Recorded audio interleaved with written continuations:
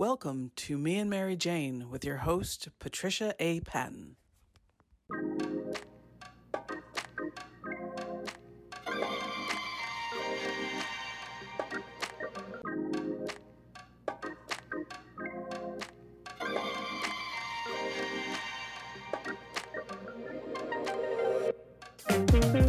Okay, welcome everyone to the Me and Mary Jane podcast.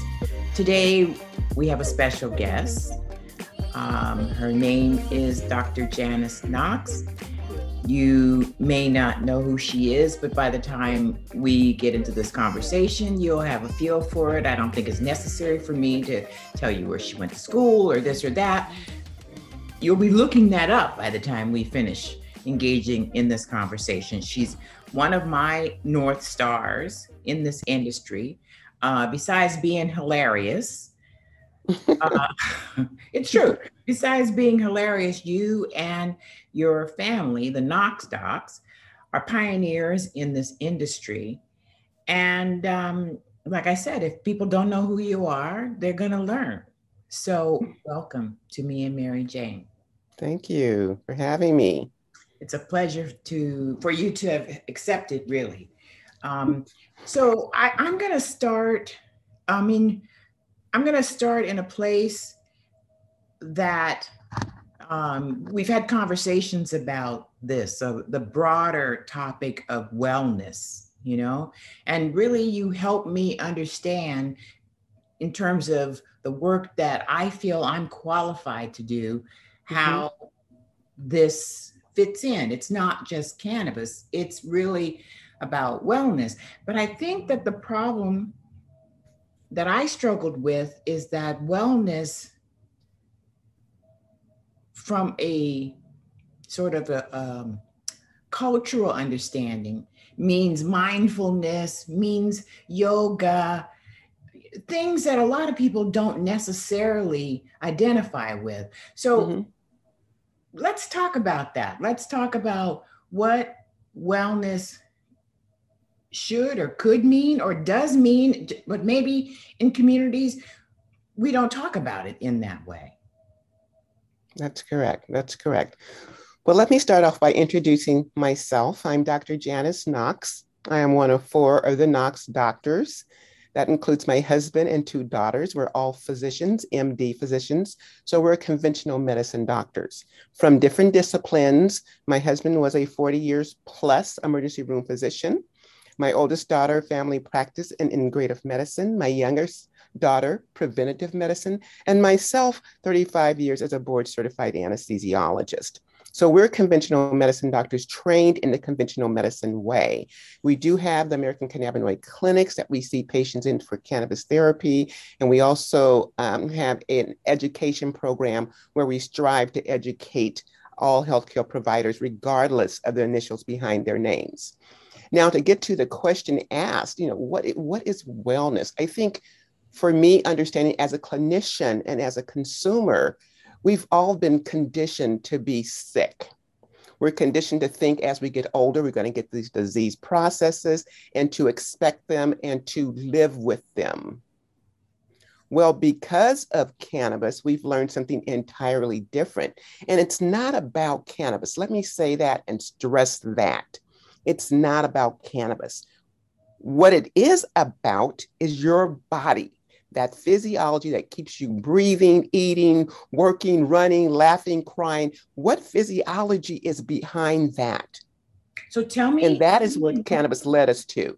Okay, tell me, when you refer to the physiology, what are you actually referring to? Because the light bulb came on for me, having heard you say that 3 or 4 times in different settings. And I was like, oh, so what is the physiology of the problem?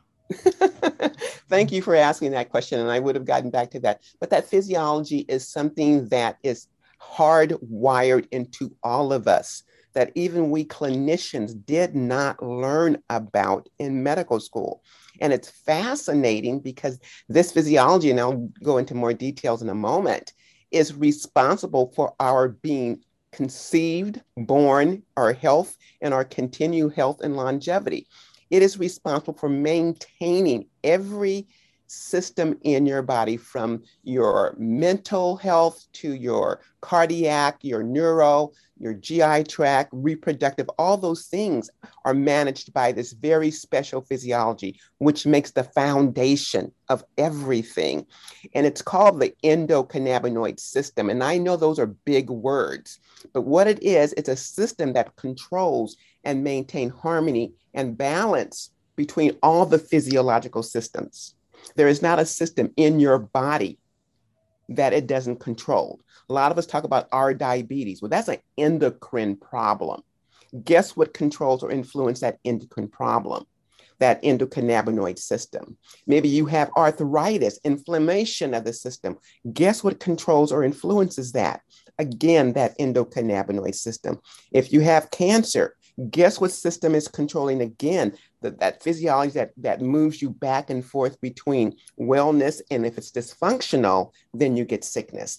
This is called the endocannabinoid system. And now we know, according to research, that we need to look at a bigger picture where that endocannabinoid system is only a part of the bigger picture. So now we can talk about even mood disorders or psychiatric disorders, in addition to GI tract disorders. So this physiology become imperative for understanding what it means to be healthy, what it means to be well, because that system is trying to keep us there. That system is designed to keep us healthy and well. We get in the system's way. Okay. So you are an endocannabinologist. Correct. Could you refer to this system that you just described as an endocannabinoid or something like that? Well, let's talk about some of these terms. An endocannabinologist is that person who studies the function and dysfunction of the endocannabinoid system, and thus the bigger picture, the endocannabinoid ohm. Remember, the ohm is the larger, supercharged signaling system that fine-tunes everything in the body. The ECS, or the endocannabinoid system, is a smaller part. It happens to be what researchers identified first, right? And as research goes on, we're learning more and more about that endocannabinoid system, but also the other things that interact with that system. It's not working in isolation. It's working along with other systems in the body. And those other systems make up the larger, what we call endocannabinoid ohm. Endocannabinology is the study of the function and dysfunction of that system. And endocannabinologists are the people who study that endocannabinology to better understand health and wellness. So, okay, because I just got something that I hadn't gotten before. The larger system that the endocannabinoid, the ECB is a part of, it's part of a larger system inside Correct. the human body. So is the larger system just a system of networks talking to each other, or are they organs that? These are networks talking to each other. Every organ, every tissue, every cell in your body has part of these systems working on. And the receptors are there. They're making what we call the body cannabinoids, those cannabinoid-like substances that work on these receptors that mimic the cannabinoids. Remember, these receptors and these made in the body cannabinoids are named after the cannabinoids that were used to find them, to discover them. I see. So, but they're neurotransmitters that the body make that actually trigger these various receptors. And yes, the ECS is a part of that bigger system with things interacting, working, and talking to each other to maintain that balance. It's sort of simplistic to think or to have ever thought that the ECS, or the endocannabinoid system, was working in isolation. Of course not. Well, no, now that you say that, I'm going to, that makes perfect sense to me.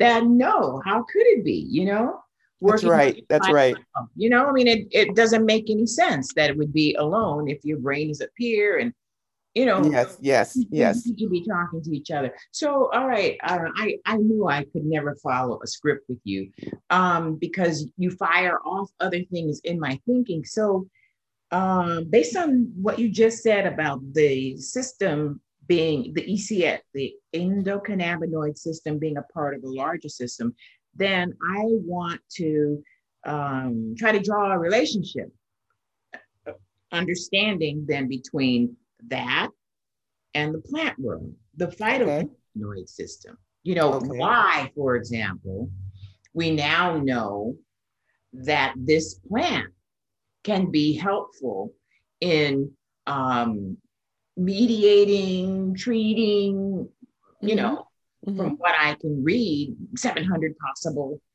conditions, you Or know? more, or more. Yeah, okay. Okay, so let's talk about that. Once again, once you understand the physiology, then you can apply the pharmacology or the science behind the cannabis plant. Now, they use a synthetic made in the laboratory cannabinoid after THC, tetrahydrocannabinol, to find this receptor system. So we know that synthetic worked on the receptors. We know that the endocannabinoids that the body makes on the receptors, and we know that the phytocannabinoids, THC, or the cannabinoids from cannabis work on those receptors. How do we know that? Because they use THC to find the receptors in the first place. And then now it just so happens that THC, delta 9 tetrahydrocannabinol, mimics one of our own body's endocannabinoids. It mimics a cannabinoid or endocannabinoid called anandamide, or the bliss molecule. That's the one the body makes. I see. THC works exactly the same way on that receptor as our body's endocannabinoid. And when there is a dysfunction, in particular, deficiency, endocannabinoid system deficiency, which may mean a deficient amount of anandamide. If we don't have anandamide, but we have something that we can use that works on that receptor, like THC, then it makes sense for us to supplement with that THC, just like you would do vitamin D3 if you had a vitamin D deficiency, or calcium if you had a calcium deficiency. You're going to give calcium. If we have an anandamide, one of those endocannabinoid deficiencies, we can use THC to do the same job, to get us back on track to health. So these cannabinoids do things on this system that can move that system back towards being healthy so it can do the job it was designed to do. By the way, is number one, maintain balance or harmony between all the physiological systems. Number two, to repair any damage from external or internal results. And number three, to protect. That is the job of the endocannabinoid system, to harmonize, repair, and protect. So I really feel that if regular people, and I don't mean, I mean, you know, the people we see every day who are not having these conversations, but if they understood that, if they Mm-hmm. understood just what you said a moment ago about it not being any different from any other supplement that is used by the pharmacist to treat or do X, Y, and Z, I don't think people would. I think people would rethink what they think they know already. You know, about um, how to address their own health. That's Certainly, I correct. have. You know. That's correct. I think because since the war on drugs in the 1930s, there's been such a pervasive, brainwashing about, drugs in general, cannabis, you name it. And the fear that was stroked and cultivated in us makes us very hesitant to think about anything that can put you in jail, that they say is dangerous, that leads to addiction problems. People have those fears. They still believe some of that stigma, even within the healthcare community. Today, we were talking about it, my daughter and I, about why physicians were so reticent to get involved. Number one, they're taught from the beginning of medical school to be an arrogant to be arrogant about who they are as physicians, right? But they're human too, and they have gotten the same signals and messages as everybody else about what this plant is.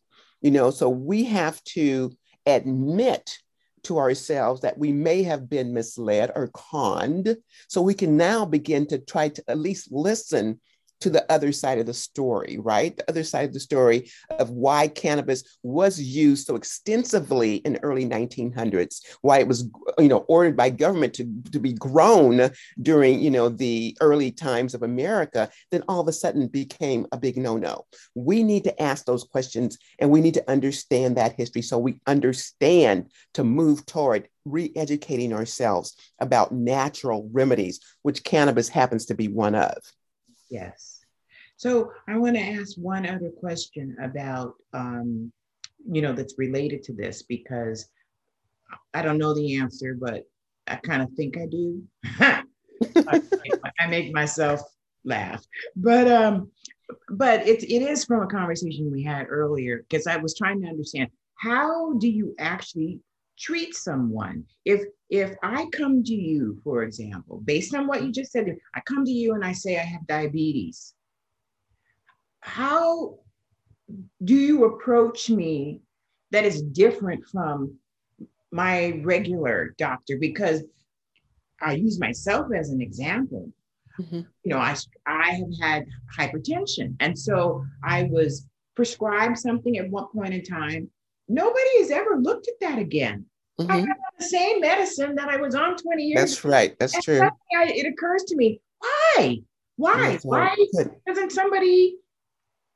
But there is nobody to approach about that. So, in this case, what you describe is there is another way, is what you're saying. That's correct. That's correct.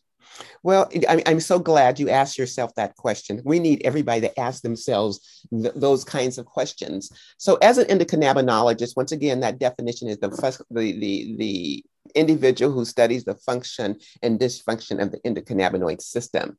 So when a patient comes to me, the first thing I'm going to do is do that complete physical and history and physical that we all do on a general basis as clinicians.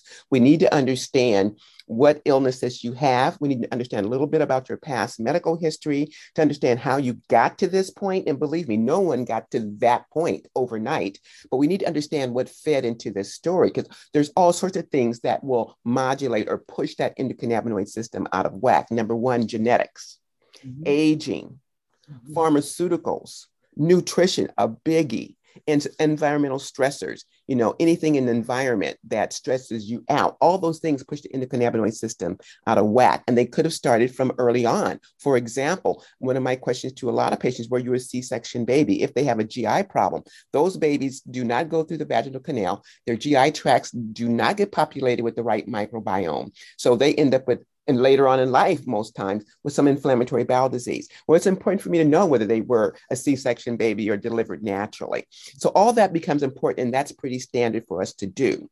What's different is that I'm then going to look at your medical problems and look at them at a cellular and subcellular level as what in the world is the endocannabinoid system doing? Is it out of whack? And which direction is it out of whack? For example, people with cancer have endocannabinoid system excess. Those with fibromyalgia, migraine headaches, inflammatory bowel disease have endocannabinoid system deficiencies. So it's important to understand what the dysfunction is. Then we can go in and look at what receptors are involved and what cannabinoids or other things, other sources, substances, or practices can we use to manipulate that endocannabinoid system back to where it can now do its job to maintain harmony, repair, and protect. So I'm going to look at you as, how can I fix your endocannabinoid system so maybe you don't have that blood pressure or that diabetes? So it's treating you at the cellular level, or getting to the root cause instead of just covering up your symptoms with medications. That underlying process is still going on. You may not feel what's going on, but that underlying process is still going on. We need to stop the underlying process. But I don't know. It's like, when I hear you say that, I feel like I've been duped. Like I thought I had Cadillac, health insurance when I had a 9 to 5 job and someone saw me regularly and they were tracking this and that. But in truth, I feel that they were not really looking at my body. They were just looking at statistics. Or And your then, symptoms. yes, and coming to some conclusion about who I was based on my age and my this and the that based on these numbers. But I mean, I can't remember the last time somebody actually examined me. Mm-hmm, mm-hmm. So, Well, you have to, once again, I will restate, physicians, clinicians, even natural health providers, they're all taught to look at your symptoms and treat those symptoms.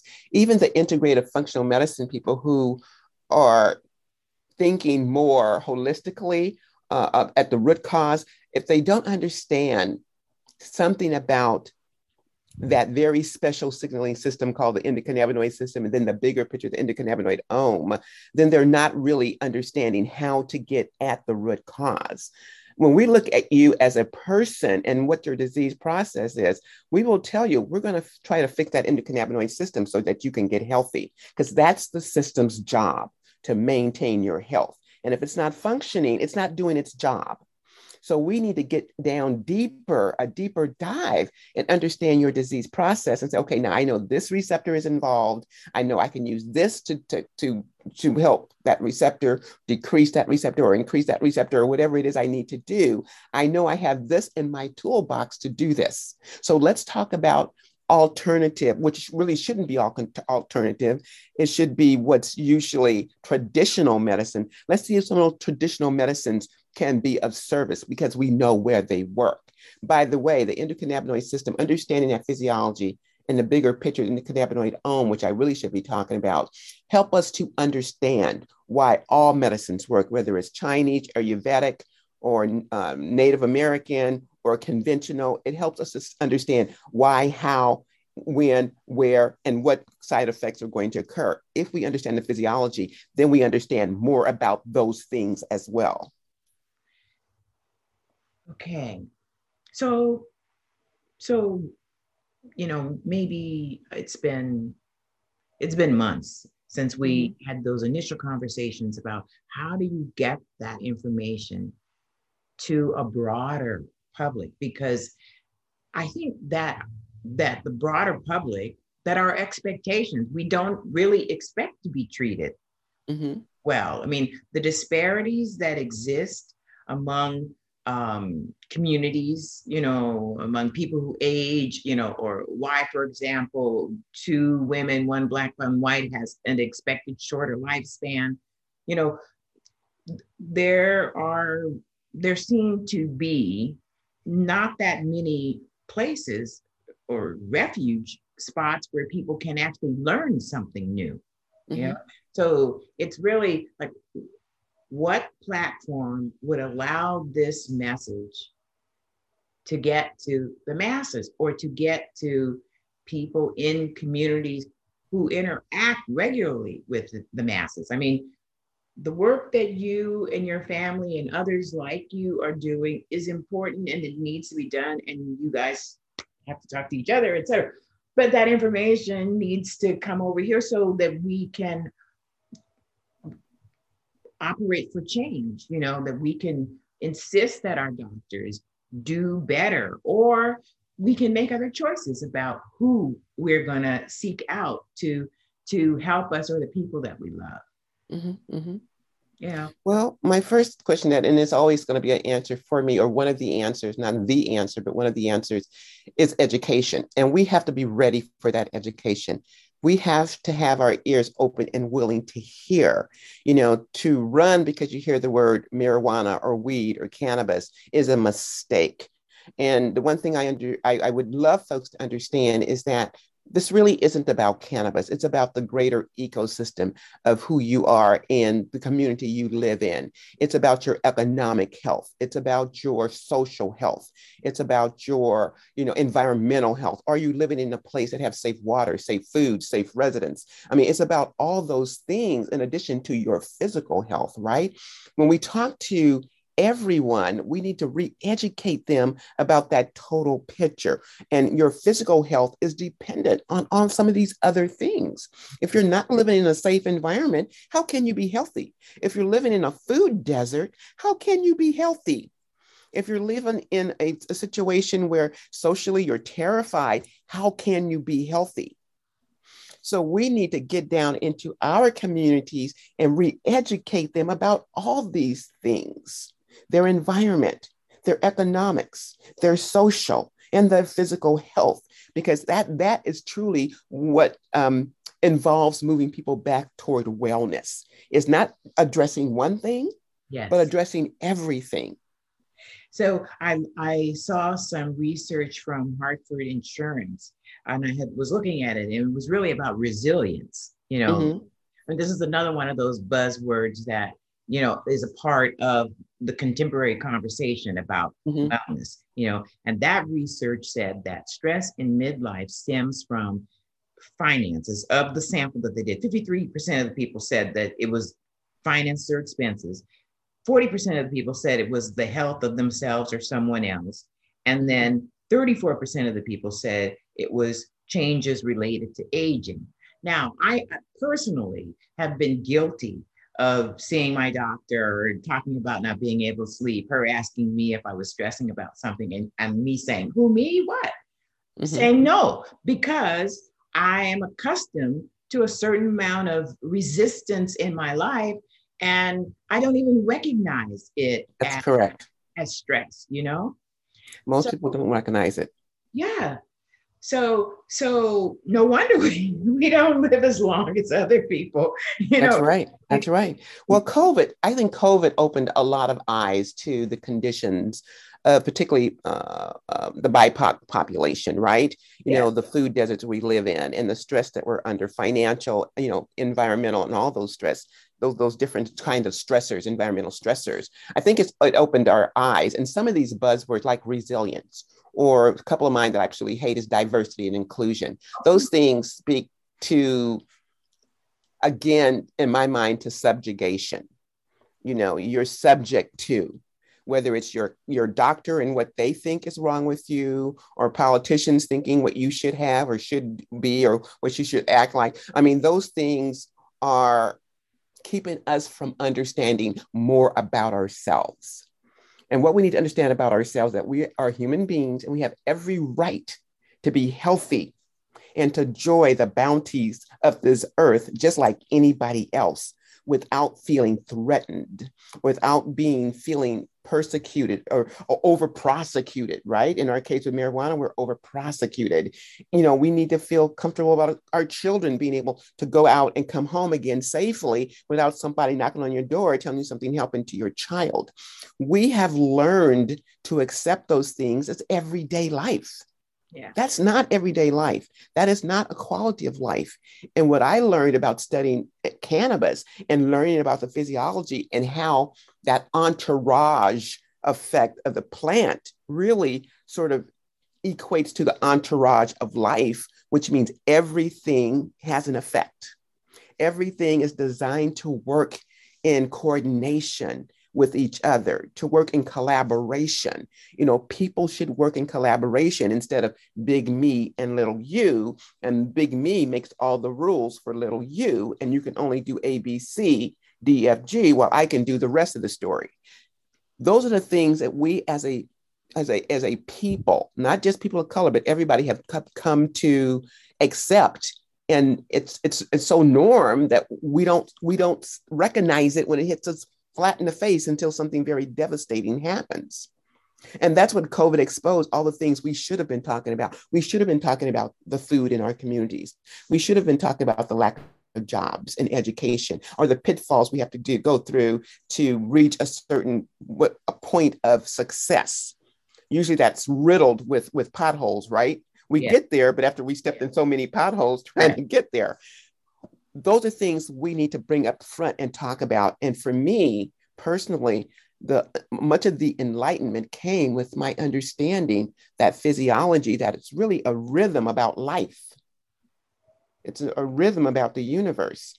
And so in my mind, we need to start over and train our people to think differently about food, think differently about sleep, think differently about relationships, think differently about how you interact in your community and support and help to grow your community.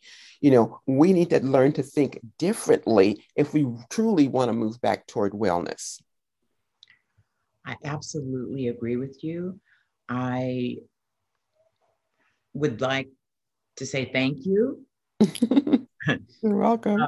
Because I think that this segment of this conversation stands in and of itself on its own, without even going. I have 1,000 other questions about CBD, CBG, distillates, delta, etc. But this is a message I think that people can digest, and make a decision about how and if they want to change. For me, it's all about making a different decision about how I want to live my life, for whatever quality of life. Yes, and so each of us has to make that decision, about, well, what am I going to do to make this life better for me? I want it to be healthier. It's not enough to be longer. It has to be it's not healthier, It's not. And it's a blessing to live long. It's a blessing to live a long time. It's such a blessing. But I think as I get older, I don't mind, but I want to feel as good as I can. I want to look as good as I can. I want to enjoy as much as I can. And you can't do that if you're burdened with 20 different drugs that keep you sedated and keep you from moving, keep you from enjoying life, keep you from enjoying your family and your friends. You can't do that. You can't do that if you're not eating the right foods and getting the sleep that you need. You can't do that. So the message I would hope people would take from this conversation is that they're ready to learn more. They're ready to be in control of their lives. They're ready to know whatever it takes to make me healthy, that is what I need to do. I need people to think that way. Listen to your body, do a little bit of introspection. What would you like going forward? Do you want to be in control? Do you want to be healthy? Do you want to smile genuinely because you feel good? And say with true sincerity, I am so grateful that I see another day. Well, that's a wrap. Thank you for joining us today. Pass the word. Share the love. Like, subscribe, tell a friend. Can't wait to talk to you again on the next episode. Thank you.